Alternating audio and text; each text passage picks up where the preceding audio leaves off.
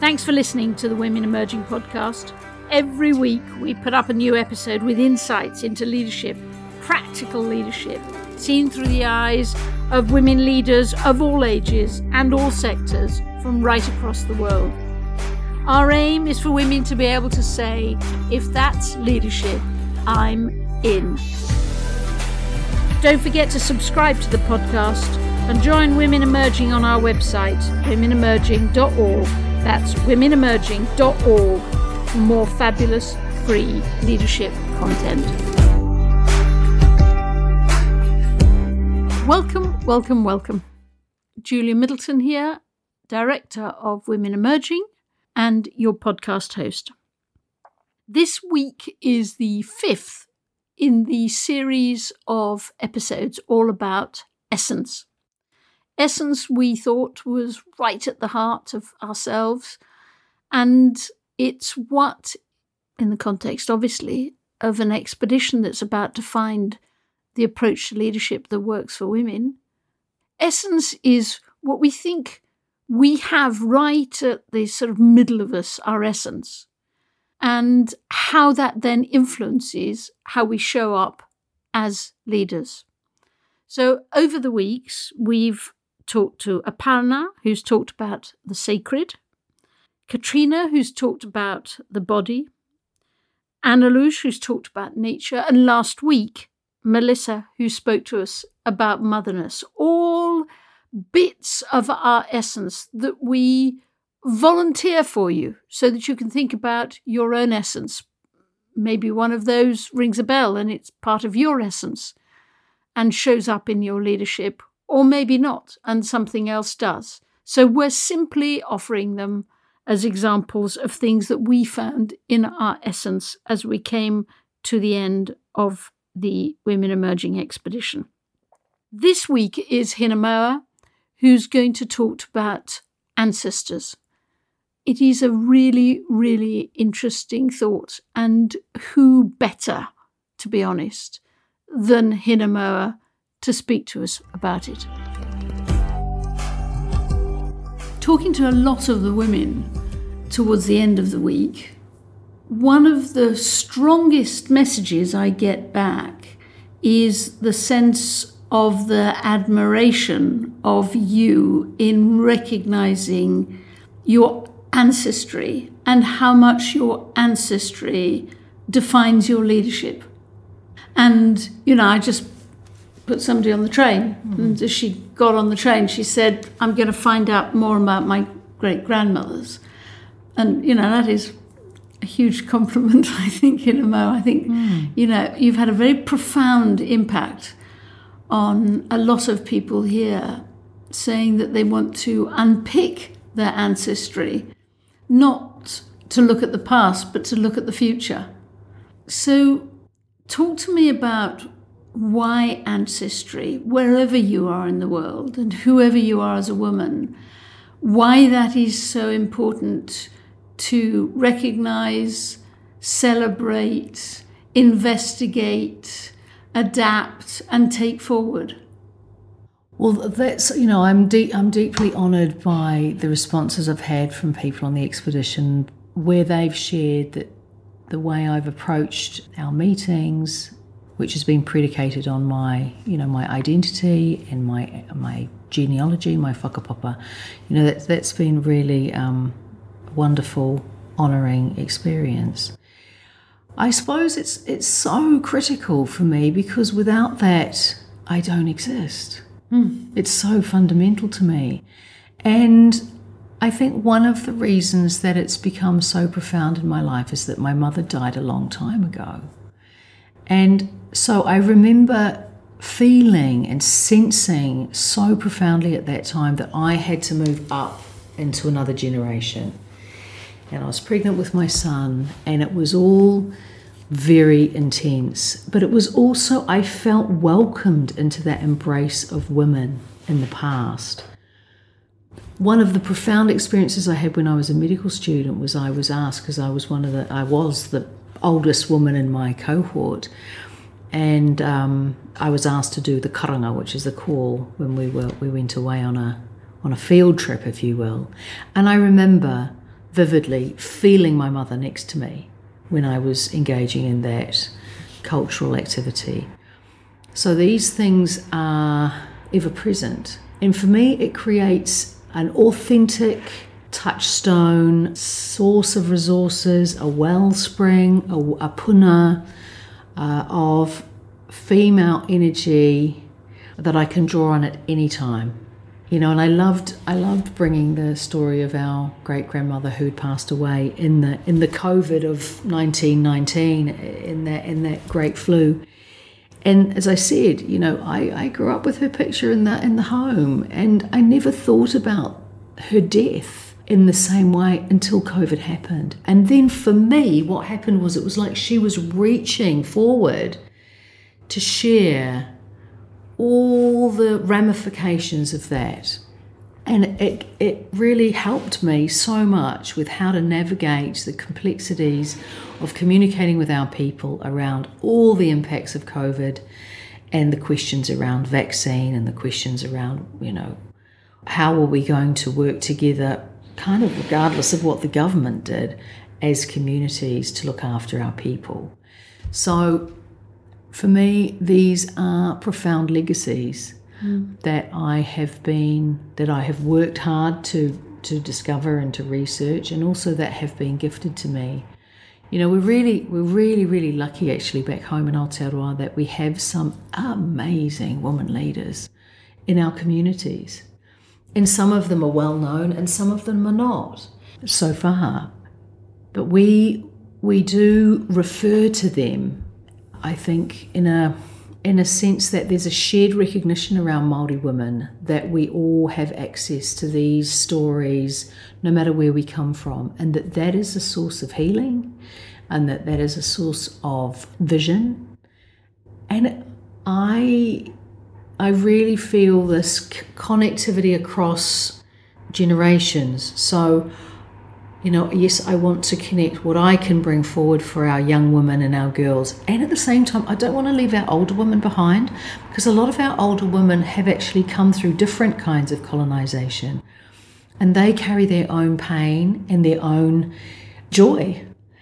So I have a sense of, you know, this role of the baton, the cultural baton, being carried forward and passed on, that gives me energy. You know, we talked about leading as a source of energy, and so that's how that strikes me, and how what comes up for me in my heart when I think about leading as an energy is this energy that comes from our female ancestors. You know, lots of people tease me, but my favourite interview question is always, tell me about one of your grandmothers. And usually an enormous smile comes across people's faces. They almost always say which one, and the answer is either one, your choice. And then they tell the most beautiful stories. But as they do, this look comes across their face when they realise they haven't thought about their grandmothers for a very long time. And certainly not in the context of how they are, how they lead, how it reveals their values, how it reveals whether they're going to be any good at this job that I'm interviewing for. But it is so important to understand your lineage, your ancestry as a woman, isn't it? And I think one of the things I often say is, we are the living representation of those women alive right now. And so let's think about, you know, I talk to my mother all the time. I talk to my grandmother. I ask them, you know, what would you do? And because I suppose my other reflection is that we are those ancestors of the future. So as I said, you know, one day my descendants are going to look at my picture and they're going to see different things. At different times, they will draw on what they need from the picture that they may have in their home of me. So I find that very reassuring. You know, we're all under a hell of a lot of pressure. The world is incredibly complex, and we're trying to find tools that help us to navigate that. So I think when we are reflecting on what might be at the core, the Māori is the Māori word for essence. What is in our Māori, this energy that everything has a Māori, that our whakapapa, our genealogy, our ancestry is a core source of how we conceptualize that throughout the lifespan and beyond. And how we show up as leaders. So give me some examples of how you lead when you know it's come from what you've learned from your ancestors. Well, first of all, it's always come from my ancestors. Yeah. How I lead is I lead by doing the things that get me into a particular zone. So I always sing, as you've seen. Yep. That gets my wairua into a particular zone. I always do my pepeha, which is a time-honoured tradition of how we introduce ourselves and how we respect those around us, and how we locate ourselves in space and time. It's a an ancient technology. It's a time capsule. It means I can take the audience with me into different times and spaces. When I say those words of my mountain, my river, my ocean, I have been taught to use the power of the mind, Hinengaro, a female goddess, of course, to stand in those places, to be in those places, to be. We sensed, future, present, past, all occurring at the same time. And so when you say those words and you tell those stories, we are creating that confluence of all those aspects of time together. Why sing? Why is singing so important for leaders? I think, for us, where I'm from in the far north, I think it releases a whole lot of different energies. I think it helps me, certainly, and my cousins who I've discussed it with, to hone in on or to connect with this experience that we call wairua, which is essentially how we are connected to the whole universe. So it's bringing in and it's honouring a different experience of being a human being. It's simple, it's joyful, it's an opportunity to express in a very simple form the gamut of things about being a woman. How often do you learn a new song? Ooh, good question. I haven't learnt a new song for a while, but I know that I want to, and there are new songs and parts of songs that I become more confident with. And just to reinforce, I've learnt this, I've been taught this. This is not something that I grew up with. Yeah. Okay. And so I'm similar to many, many other women of my age and stage, 57, where we've had to deliberately seek this out. And now you deliberately seek it out. Yes, and I practice it and I keep it warm. And when you sing, do you, unless it's somebody like me who's no idea what you're singing, do usually other people sing along with you? The power of singing together? That comes at a different point in the structure of things. So sometimes they might join in, yes, especially if we're at home with my female relations, and sometimes not. Usually there are some other practices around when songs are used. They're often used after people speak formally, usually men speak formally at the marae, and the song is a kinake, or is a tasty sauce, if you like, a way of expanding on what was said and finding a way to almost summarise that in music, and that's led by women. How else is your leadership influenced by your ancestry? Well, I lead from a place of highlighting and utilising our reo, me ona tikanga. So I seek out experiences of using our language and the cultural practices, as I just explained in one example. So I think, when you've had to learn your own language, that's very emotional. There's a lot of, we talk about language trauma and how it's very different from learning French or German or another language that is not part of for us, not part of necessarily our ultimate essence, to use the concept that we're honing in on. So I try my best to walk the talk.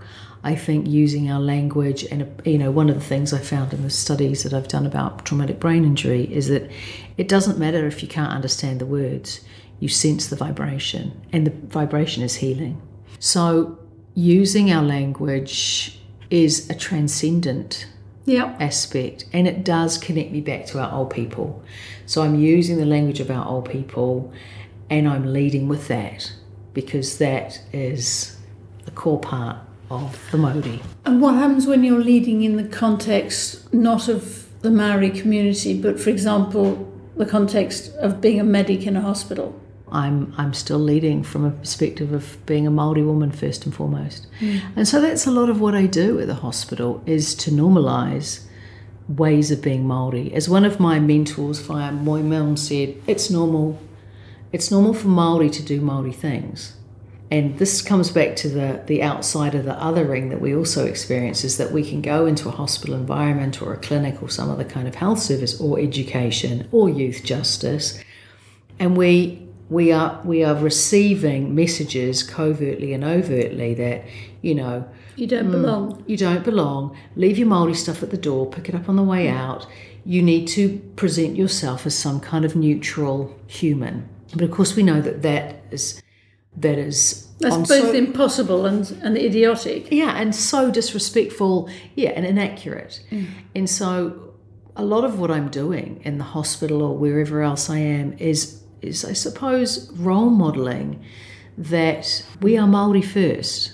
One of our other great mentors, Professor Sir Mason Jury, I remember gave a talk at a conference many years ago, and he said, look, one of the decisions that you need to make is, are you a Māori doctor or are you a doctor that happens to be Māori? And so for me, I'm very clear, I'm a Māori woman first, and I'm a doctor. And that's what your ancestors would expect you to say. Yeah. And not saying that is not respecting them. Yes, I agree with that.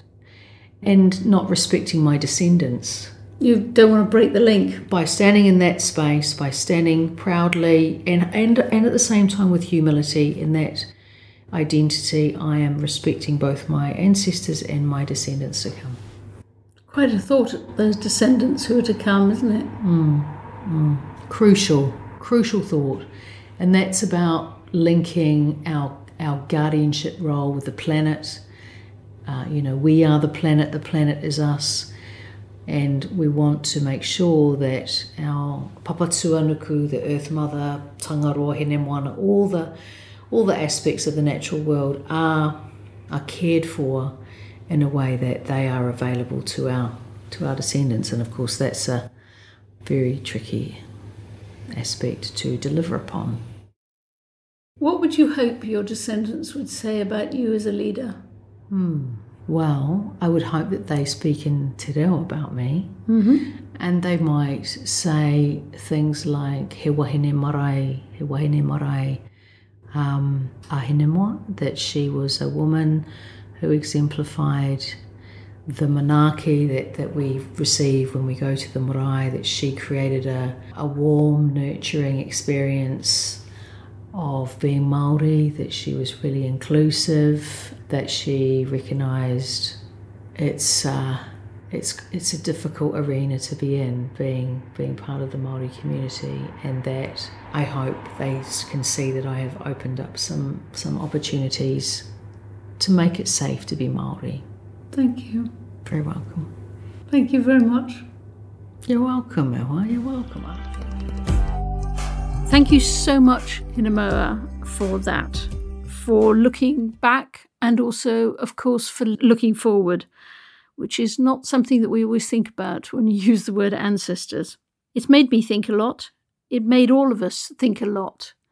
Just having Hinemoa in the room and expressing herself in the way that she did and does on the expedition sort of brought the issue of ancestors into the room and into all of our lives. As I was talking to Hinemoa, I kept on thinking about, I do know quite a lot about my ancestors. On one side, I know a lot because they were more wealthy. And on another side, I can't actually go back very far because they were not at all wealthy and sort of almost not registered anywhere. But it's interesting, isn't it? What I can find out about my ancestors, I've definitely found out. I'm sure there's more. I kept on thinking when Hinemoa was talking is that I know quite a lot, but actually I don't really talk about it much. And I was trying to get my head around why. Maybe because they were, most of them, pretty ordinary people. In fact, all pretty ordinary people. Very few massive moments in their lives that have produced stories that have endured. And I think, I don't know, maybe I'm caught up in this sort of sense of, talking about your ancestors sounds a bit pompous and sounds a bit self-centered. And I think I have to reframe that. I also, listening to Hinemoa, kept on thinking about my two grandmothers that I have so firmly placed in my head. One of them, unbelievably strong, incredibly powerful. You would have known when you were in the room with her, didn't have any opportunities in life to do anything with her very substantial brain. Chose a man that followed her and adored her. Very, very substantial woman. You could feel her presence in the room. And now it's strange, when I'm sitting in a chair and someone's boring me or irritating me or I've just about had enough of them, I begin to sort of tap my fingers, sort of play my fingers on the arm of the chair. And I have such a memory of her doing that, expressing her sort of impatience, really, as she tapped her fingers on her chair. And I've always thought of her as the strong grandmother. And indeed she was. She was very strong. And then I always thought of my weak grandmother, who was very, very fragile, very married men who, I suppose, at best ignored her and potentially bullied her. Two men, one after the other, both never really cared for her. And she wasn't a strong character, but then again, when I look back at some moments in her life, she must have had some strength. But I saw a weak person who actually, towards the end of her life, actually tried to commit suicide. And I've always framed that as her weakness, and I wonder if it was. Anyhow, I think my over-caricaturing, oversimplifying my two grandmothers, it needs a bit of investigation. I intend to do a little, prompted very much by Hinemoa and the sense that those two grandmothers probably affect me rather more than I think. But then also Hinemoa talked to us about the fact that we will be other people's ancestors, assuming that global warming doesn't do away with us all. And it was a tough question, wasn't it, for me to ask her, what do you want your descendants to think about you as their ancestor? Her answers were good. I'm not sure that I know my answers to that. And I think about my role with my grandchildren as sort of mainly helping my children cope with the stresses and strains of life of having their own children. I don't think I've ever thought of myself as their ancestor and thought through what I want to hand on. And I think that is a very interesting thought. But before we close this episode, I found this small clip where Hinemoa explained the expression that she used and which all of us on the expedition, all 24 people on the expedition, we began to sort of use the expression quite a lot. When she first used it, and the expression is being a good girl, I think that all 24 of us, who all have very different lives, very different parts of the world, having chosen very different paths, I think that the expression good girl made us all uniformly smile, uniformly come back to the expression good girl, uniformly sort of, and sadly reflect on it, and perhaps uniformly, determinedly set ourselves targets to extricate ourselves from the hole that good girls seem to be in. Over to you, Hinemoa.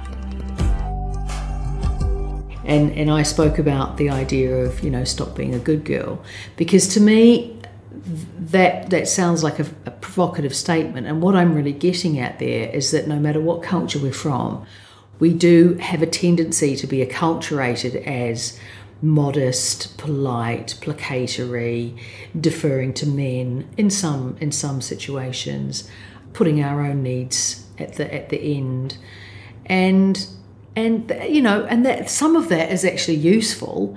But if we only know how to do that, I think that's a problem.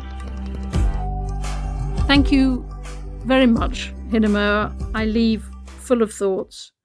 Next week is another piece of essence, which is about trauma. And how does trauma, inherited or experienced, impact our own leadership? Very much looking forward to doing that conversation with Aisha. And maybe, I suppose by next week, we will have had Easter. And I will have had a whole long Easter weekend with my grandchildren. So I will come back to you on my progress with my grandchildren, very much framed by Hinemoa. So, till next week, and to the conversation with Aisha, sending you lots of love, Julia. To become part of our movement and share your thinking with us, subscribe to the podcast and join the Women Emerging group on our website at womenemerging.org. We love all of the messages you send us. Keep them coming.